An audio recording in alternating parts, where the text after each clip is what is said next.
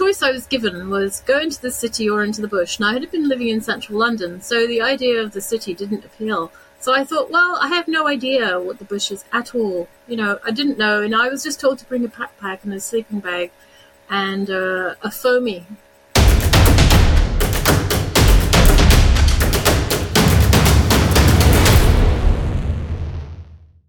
Hello, everyone, and welcome to another episode of WEMcast. As always, I am one of your WEMcast podcast hosts. I am Dr. Shauna Pandya, a Canadian physician with an interest in rural and extreme environments and in space medicine.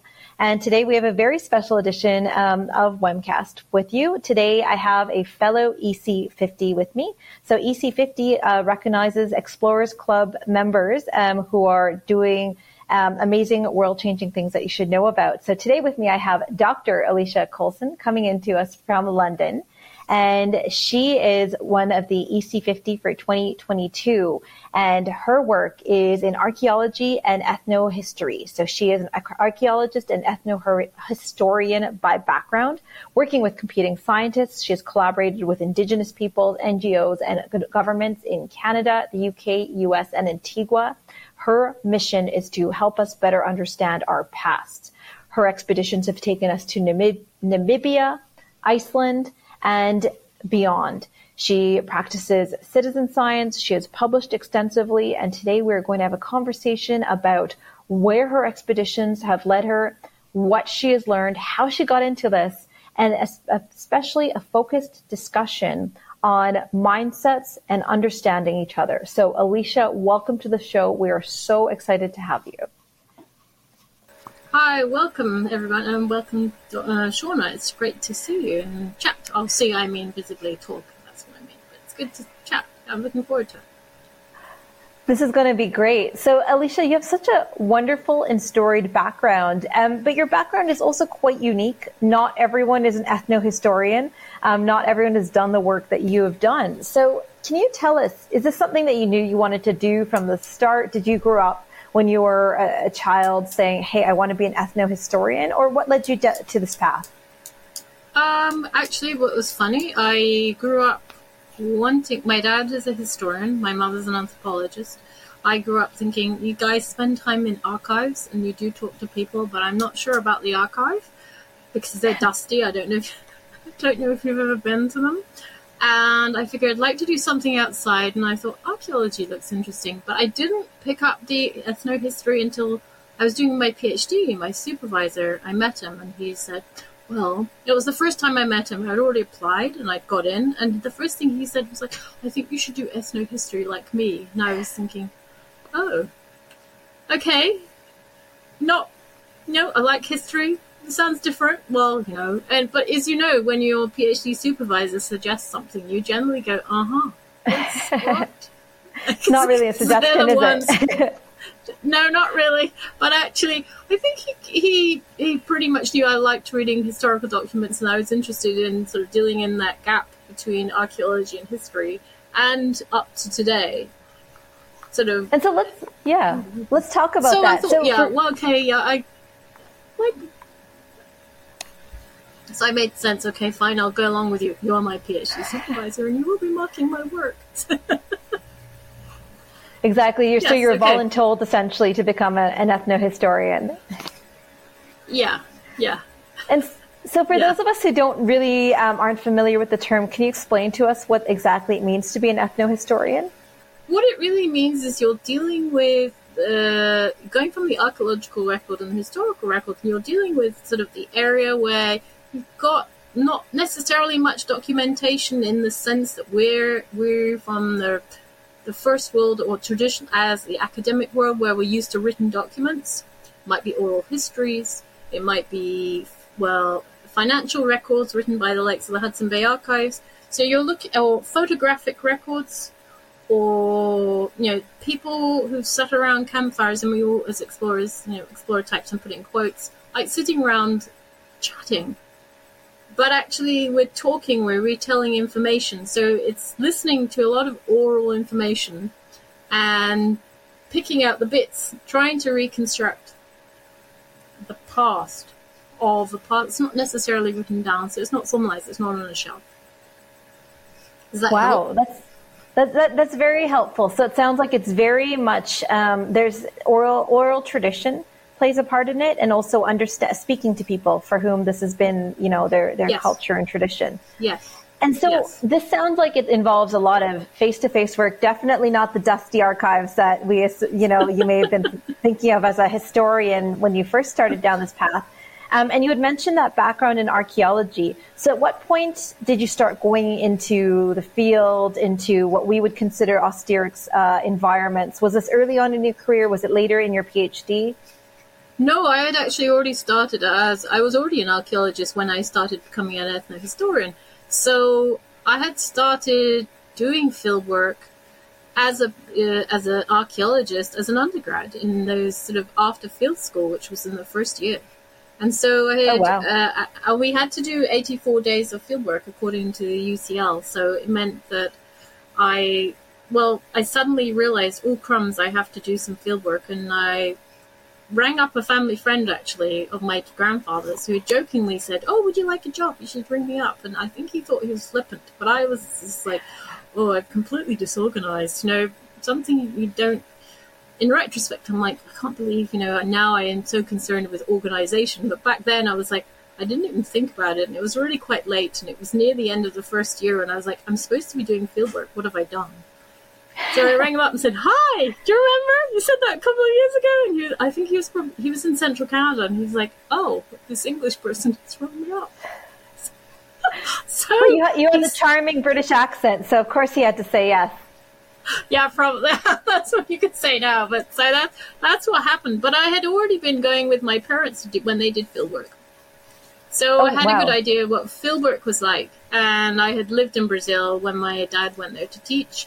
And so I had a good idea what fieldwork was from different perspectives, obviously. Yeah. So you'd been in the field prior. And so before taking down the academic path, where did your expeditions with your parents take you prior to this becoming part of your career?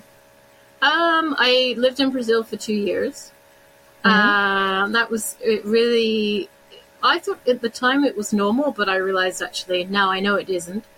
But, you're small, so you don't really realize that. And I went to school there, and then I came back to England, but then we proceeded to go to Portugal for 3-4 months a year. And so drive through France and Spain, and then there, and then my parents were doing field work again, and research. So it was just, seemed to me quite normal. That's what you did. And so everyone I met who was a kid or a teenager, that's what your parents did. But now I'm like, no, that really wasn't normal. Isn't that so funny how, the only universe, as a kid is what you grew up with. So no matter how out there it is, for you, it's like, oh, everyone just does that. Yeah. I mean, it was like, well, of course everyone does their homework in English and everything else is in another language. And now I'm like, no, but, but that's what it was. And so I like the idea. Yeah, I like the idea of meeting other people and realizing there are different worlds and saying, how do you consider this? Why do you think that way? So for me, it was like quite normal. It was a natural transition to make this part of your academic career, it seems. Yeah. So your upbringing was quite international. Did I read somewhere that you speak 4 languages? Is that accurate? Yeah, that's accurate. What do you speak? I speak, English as we're speaking now. I speak French. I speak Brazilian Portuguese, and I speak Portuguese, but I'd say the Spanish. I can understand Italian, and I can respond back, but I can't say anything in Italian, but I can read it, and I can't write it, which is like, I should get down to doing it. I like languages. They were just, I did learn German, but I'm shockingly bad at it. I like being able to talk and understanding that when somebody looks at something or thinks about something or organizes the world, it's going to be so different. And I just found that really fun. I remember being a kid in southern Portugal where we talk about, the English are here. And it's like, and now I'm like, do you not realize you were English? But I didn't. And we would joke with my friends who all spoke several languages as well. And we're like, because the thing was in the part of southern Portugal we were in, they would have when you go to a coffee shop or a cafe or sit on the beach and do something, there'd be two menus, one in English and one in Portuguese. And the one in English was like, all the prices were twice as high. So we would get the Portuguese one. Gotcha. So it was, and then we would order in Portuguese, and then the waiter or the guy who was serving us or the lady and would look at us and go, and we go, and then we'd sort of split back, we're going to carry on in whatever language we feel like it. And then afterwards they would always say, okay, you guys, and we were like, but this is what everyone does. And now I'm like, no, but we just thought it was normal. So we play these games in languages. You pick you pick the grammar that you want to use, and then you slot all your words from all the other languages in. So it was almost an adaptive trait to be able to pick up languages that, especially an economic advantage for sure. Yes. So I think this is a perfect segue to start talking about your work into understanding other peoples. And it sounds like it started maybe in undergrad with that first field expedition in central Canada. Would you say that that's kind of your segue? Yeah, I think it probably is, because I knew I was sent, the choice I was given was go into the city or into the bush. And I had been living in central London, so the idea of the city didn't appeal. So I thought, well, I have no idea what the bush is at all. I didn't know. And I was just told to bring a backpack and a sleeping bag and a foamy and some clothes for so 3 mysterious. months. Oh, wow. So I just turned up in Winnipeg, and I was collected and went to this town called Kenora, and I was like, okay, this is small. I looked on the map, I knew where it was. And then I was told, okay, we are going to be going down some river, and we hope you can canoe and swim, and you'll be doing, and I was told exactly what I was doing, and then I didn't know, it was suddenly like I had to go and find and record pictographs, and I met my colleagues, and one of whom was actually Ojibwa, and then it was like, I had knew there were always Indigenous peoples there, but I think because I'd visited a couple of times before, but I realized that there was another world there. But if you spoke English, you only saw the edges, and it was almost as if there was a parallel world, but you couldn't somehow get in. But you see, the thing was, I kept thinking there must be a way in, and I knew that the several worlds cooperated at the same time, because I'd already seen it in Portugal, I'd seen it in Spain, I'd seen it in these other places. When you spoke another language, you saw this other world, and this other world sort of opened up. So I kept thinking, how come people aren't learning Oji Cree or Ojibwa or Cree? And I could see the language is written about places on the community centers, for example. And I was like, why aren't people learning it the way that we would learn as it's, because I learned French at secondary and primary school. So there's this other world there. So it came from the fact that I was accustomed to flipping between languages. And so I was like, why aren't people doing the same thing? Now I know it's a mindset, but at the time it was different. So it was like, okay, there's these other worlds. Does that answer your question? Yeah, that's fascinating. It's such a keen insight. It's almost as if, it's like unlocking a puzzle. That language is the key to sometimes unlocking connections with individuals, with, your experience with the world, as you just said, through restaurants. And in this case, connecting with other cultures. So with Kenora, can you give us a sense of how remote that is? What part of Manitoba? Is that northern Manitoba? How far is that from Winnipeg? That's actually just in if you find Winnipeg, then you drive 3.5 hours east of Winnipeg, just into the northern Ontario. Gotcha. So, okay, it would be about 7 hours from Thunder Bay, which is on the north shore of Lake Superior. And Kenora's in the north end of Lake of the Woods. So you're getting remote. You're getting to remote Canada. Yeah. Yeah. So let's start talking about something that you and I talked about before we started recording. Something that's been really central to your career and your expeditions, whether you've been in, remote Canada, and I'm sure in your other expeditions in Antigua and Namibia. This initial maybe outsider versus insider, this me versus them, until you kind of start unlocking the similarities, whether that's through language or other means. To me, that seems to be so central to your success as an ethnohistorian, and a really powerful message that so many of our audience will want to understand more about, because we have world travelers who go to every country, every remote location on Earth. So can you talk more about, your insight into connecting with others and what you've noticed?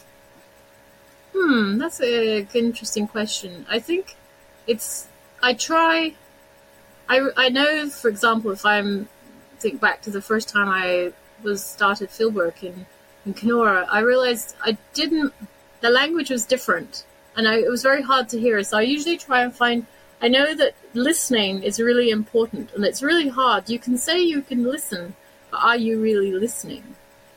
And that information can be given to you. For example, you're asking directions, and is it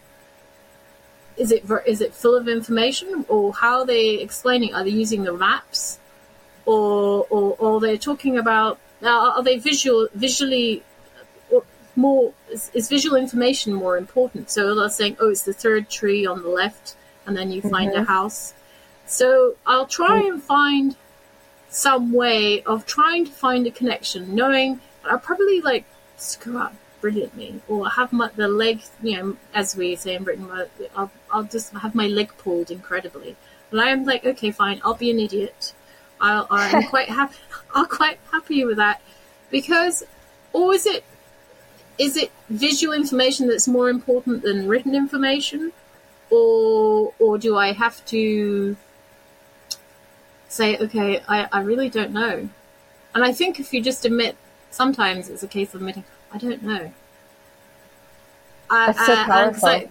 Because I think sometimes if you've been highly trained in a particular discipline, you're accustomed to being the boss of that information. And so you generally think, oh, I know everything. But actually, as human beings, we can't know everything in the world. And even though I know I speak several languages, and sometimes I'm more comfortable in Brazilian than I am in English, because there are some concepts that are better expressed. They just don't translate terribly well in English. And for example, colors are far better expressed in Brazilian. They've got many more colors than you can. Many more ways of saying things. So in English, we'll say blue. We'll have navy blue. We'll have light blue. But we'll have dark blue. But we don't have much. And there's loads of other blues, aren't there? Really. But we'll say sort of like pale dark blue. But that's not very well. So I try and find ways. Usually, if I'm going to speak to people who are probably from another group, I'll drop the fact that I have. I'll just say, look, let's try and find some way of communicating. That's so powerful, and it also resonates a lot with me. I often like to say that we're speaking English, but we're not speaking the same language. And you summed it up beautifully in your directions analogy. You can tell me to go 3 blocks north, take a left, and then go 4 blocks east, and then take a right. And I may remember that. But if you tell me, hang a left at the mall and then a right when you hit the first gas station, to me, that's a lot more memorable. Whereas other people are wired the exact opposite. So let's take this back into your expedition experience. You grew up being comfortable with other cultures, other people. When you went to Kenora, you did say you kind of initially did feel like a bit like an outsider trying to understand this culture. How did you build that rapport with the community you were working with? Well, I realized I was actually working with several communities. There was the the people seem to divide themselves by color. So, and I remember being in Brazil, and in Brazil, color wasn't, everyone is every shades, as I remember the Brazilians saying, everyone's different colors. It's what matters on the inside. But I also knew that there was a definite, in the settler community, there were French Canadian in origin and Anglophone, English Canadian. And I was seen as British. But I kept thinking, I'm not really British, because actually, technically, I'm not. I was born here, I sound very English, but that's because I went to school when I came back from Brazil to make sure I understood English, because I forgot English. When I had to relearn when I was like 8. Oh, wow. So I know that you can learn an accent. So I used to find it funny because funny is not funny, haha, but funny strange, because Canadian people who are white Anglos in Kenora would say, "Oh, but you're English, you think like this," and I kept thinking, that's a huge presumption, because you've assumed, based upon the way I speak and the way I look, I'm going to be behave in a certain way and have a certain bunch of attitudes. And I know this happens the world over, but I think I kept thinking, here I am, I'm training to be an archaeologist, which is about collecting data, understanding the past, and understanding and it means understanding the past of a community and a region and a nation and identity, and working out who people are. And usually people like to know where they come from in order to work out where they're going to. And because it makes people like to know who they are. That's really important. And I think this also kind of sets us up to discuss what happened next in your career. So you had the sense of how to communicate with people, and then you used that to build your experience working in Kenora. So then where did you go next? Did you go back to grad school? Did you go back to the field? Did you do both? What were how did you build on those lessons learned? Okay, that was my first, I was an undergrad, and so it was my first field experience. So I went back to school, and then came back again, did some more field work, then went back again. So I'd go backwards and forwards. I'd go from Kenora, like sort of northwestern Ontario, because I was only based in Kenora. It's usually out in the back of beyond. I couldn't even say, oh, I'm in between this road and that road, and there's a river there, I'm down that river somewhere. And often I knew where I was on the map, but it's very difficult to explain to someone, friends who say, well, where are you? And I'm like, well, I went up a logging road by 92 kilometers, then we turned left, there's a bridge, and then we went down the bridge and down this river. And so it was like, you're in the back of beyond. But it wasn't really, it was from their perspective, it was the back of beyond. So I'd go backwards and forwards between London and northwestern Ontario. And then I was like, well, I finished my degree, and I thought, okay, what am I going to do? That inevitable question, when you finish your undergrad degree and go, that was great, don't know what I'm going to do. And I did. I sort of thought, we all know yeah, I think everyone knows it. It's like, so I thought, yes, okay, I could do grad school, but am I actually putting off the evil day, which is another reason some people go to do grad school? I am aware of that. Or do I do something else? And I played around with the idea of becoming a lawyer, human rights lawyer, actually. Okay. I quite liked the idea, and I remember I did look into it, and I even filled out some forms, and I thought, yeah. And I had a couple of friends who were doing it, and I thought, sounds good. But I was like, I kind of like archaeology. I like the potential it could offer. Maybe what is it going to go down to? And I thought, I don't want to be an academic for the rest of my life, because it doesn't really appeal. I like the idea of teaching. I enjoy that. And as a quick pause, yeah. You are currently an academic, yes? Research. I'm a freelance researcher. Freelance researcher. So you're an academic in a sense. In a sense, yeah, in a sense, in a sense. So then I thought, yeah. So I applied to grad school, and I did a year in England, and I realized I didn't really get on with the intellectual approach of the academics. And I thought, doesn't bode well. So I withdrew, which I know a lot of people never talk about these things. I did.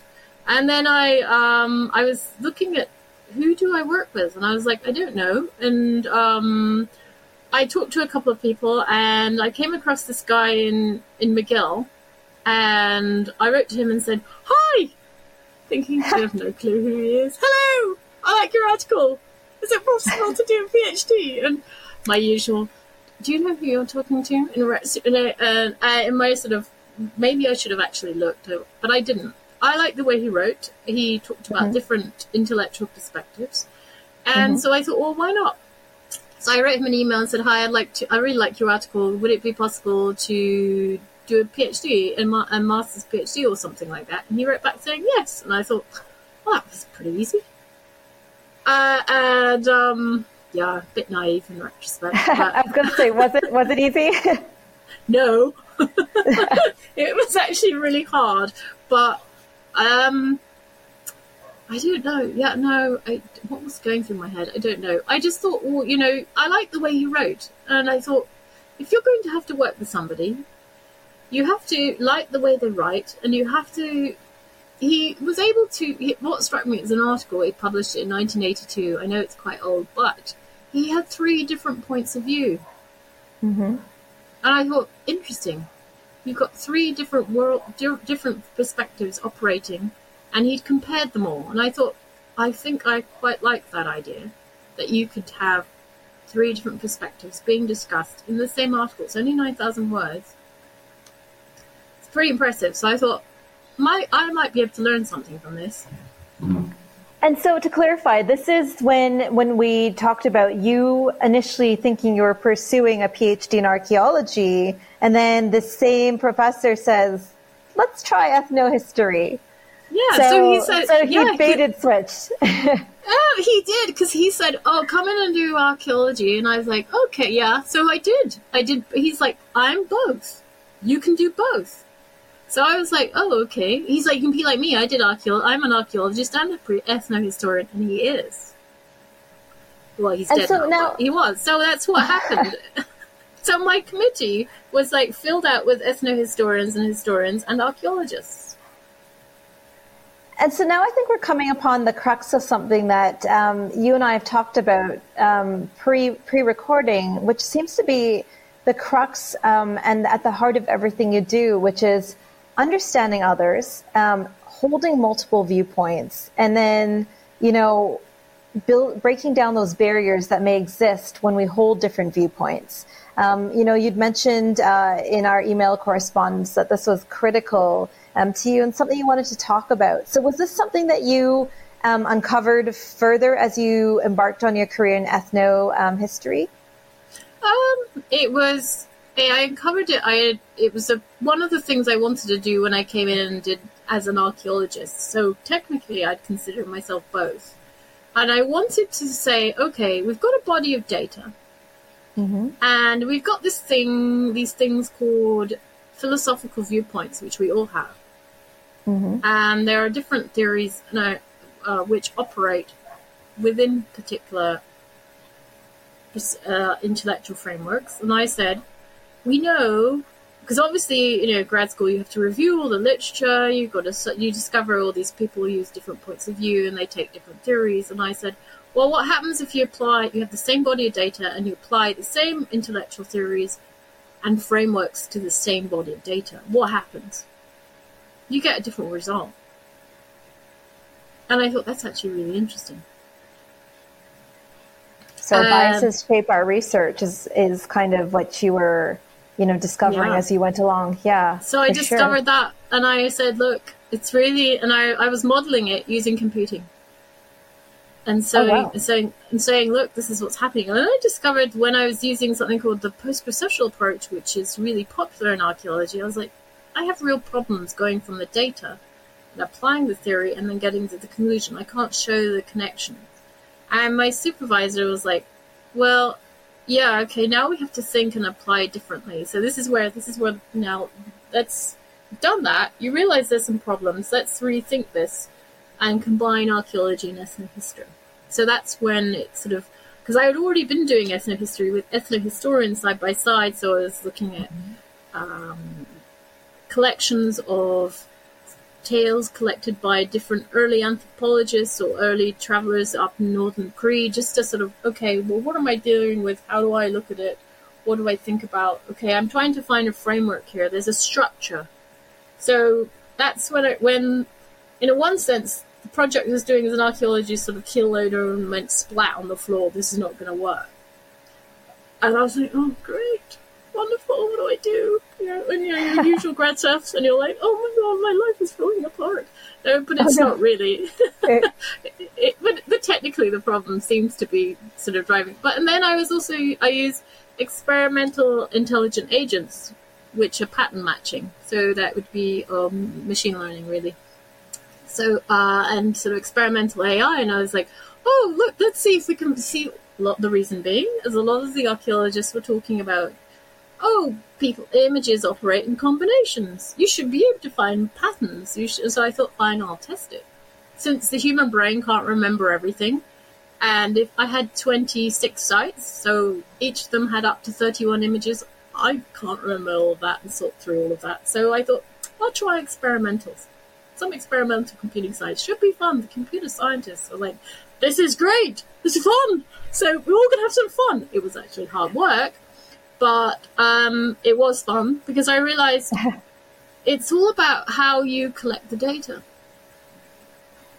And the importance of perspective and the structures that are influencing the questions that you ask and the frameworks you're asking and the data you're collecting is actually going to influence the outcome. Because I had negative data for the end of the experiment with the intelligent agents. And the computer scientists were like, this is great from our perspective. But we don't think the archaeologists or the ethnohistorians are going to like this. They were right, actually, because the archaeologists are like, what have you done? And I'm like, well, I think it says something about how much data we're collecting, the size of the area that we consider as large, and have we actually spoken to the people who created them? No. Right, so you're studying with them from a biased filter, without necessarily understanding all the viewpoints. Yeah. So I was like, okay, this is actually telling us a lot about how if I put my head as an archaeologist on, this is how it's telling us how we're thinking about, we've got to recognize our biases here. So I actually wrote my thesis from the point of view of an archaeologist because I couldn't speak because of various different reasons to the local communities. But I was like, we are talking to the people to whom they belong. And we need to.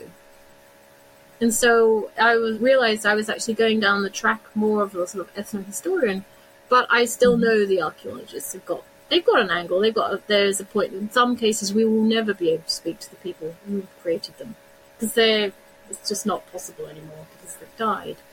Mm-hmm. So, or there isn't a continuation in the oral information. There isn't any cultural continuity, so we have to admit that. So I think I probably combine the two, but more recently I'm doing more ethnohistory because I know that you have to sort of chop and change. You have to move.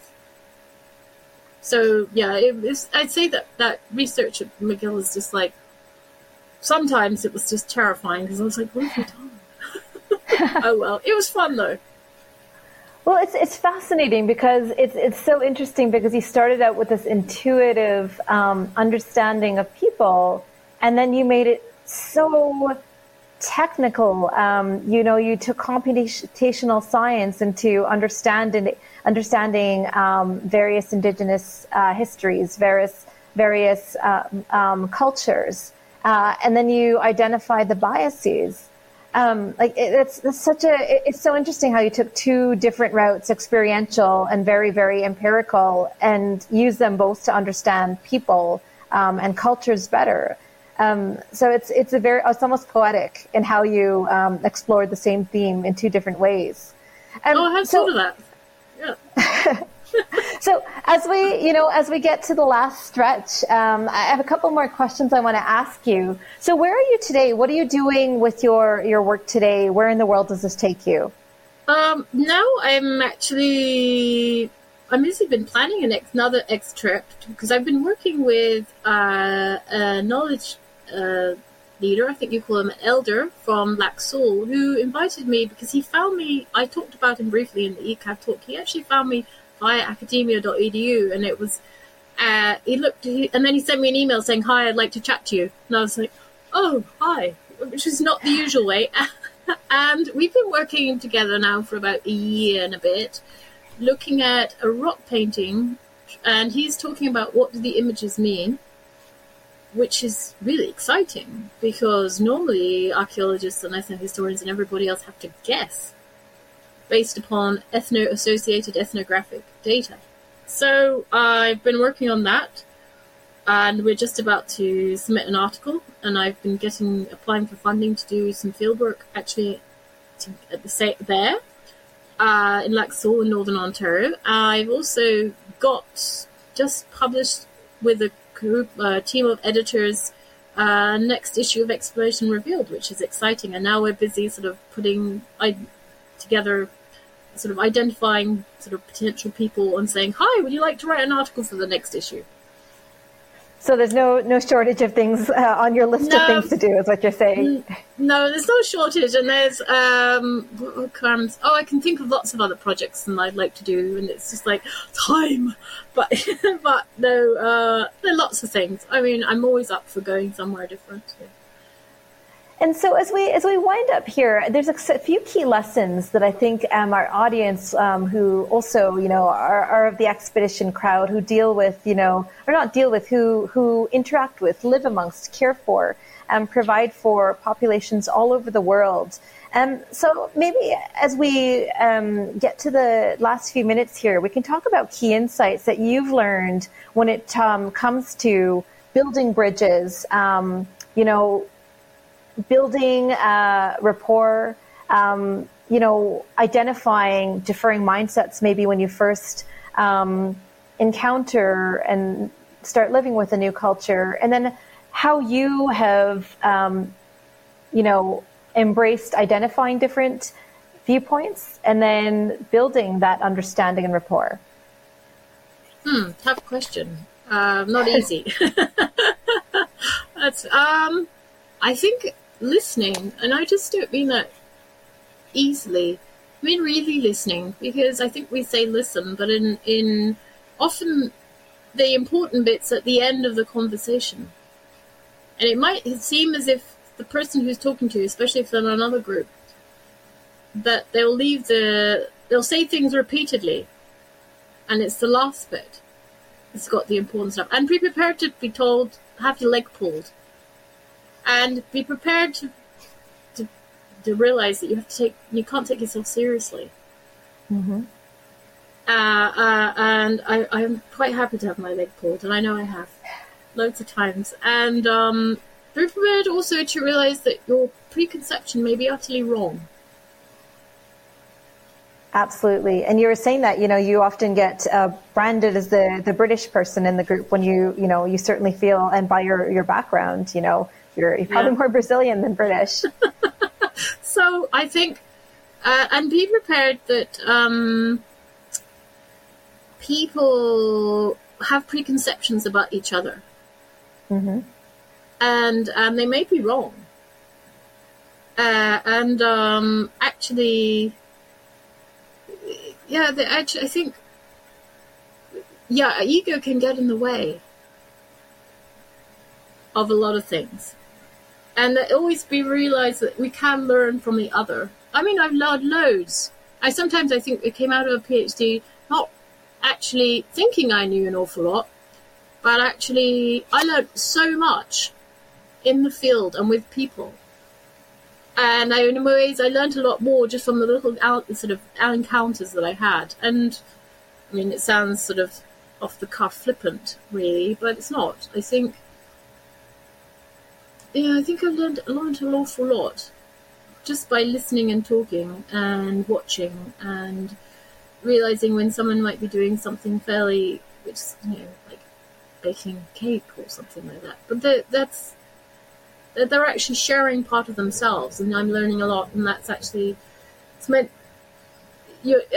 the boundaries between outsider and insider are actually loose. They're not hard. And I think that's what we have to realize. And I think sometimes the literature, which, academic literature is great for, academic articles, really. But it doesn't always help us as people trying to understand and work with other people, which we're trying to do. There is so much gold in what you've said. And, I think wherever you are in the world, when you're interacting with another culture, this is universal advice. Listen, don't be afraid to put yourself out there and make mistakes, be made fun of. Seek for those commonalities, check your ego at the door. Whether you're on a medical deployment to a remote village in a conflict zone, whether you're building science as a ethnohistorian and archaeologist, I think these are universal lessons. And so thank you very much for sharing them with our audience today. This is going to be valuable for so many listeners. For anyone who wants to connect with you online or find out more about your work, where can we find you? You can find me on my Twitter account, which is Coulson_Alicia. You can find me on my Instagram, which is Alicia_Coulson. Very unoriginal, I'm afraid. And I have a website. So just sort of Google me. I'm very easy to find, actually. Perfect. Yeah. And your website, you were saying? Yeah, my website is actually, I think it involves Alicia Coulson and Wix, but I can't remember exactly. My name escapes me now, but it's along the combination of that. You'll find it. There's only one, so there's only one of me. Perfect. There you have it. Key lessons and insights on understanding different cultures, new cultures, building bridges, building rapport in a very unique and awarded and storied career with Dr. Alicia Coulson. EC50 of 2022, one of 50 explorers changing the world that you need to know about, ethnohistorian, archaeologist. Thank you so much for giving us your time today. Well, thank you very much. I really appreciated it. It was an incredible opportunity and a big privilege. Wonderful. And we will see you next time. And listener, we will see you at the next WEMcast podcast. If you've enjoyed this episode of the World Extreme Medicine podcast, please subscribe, like, and share. And if you want to meet lots of other risk-taking, rule-bending and inspirational people, then you need to be in Edinburgh on the 19th to the 21st of November for this year's conference. Tickets are on sale now. Go to extrememedicineexpo.com to find out more.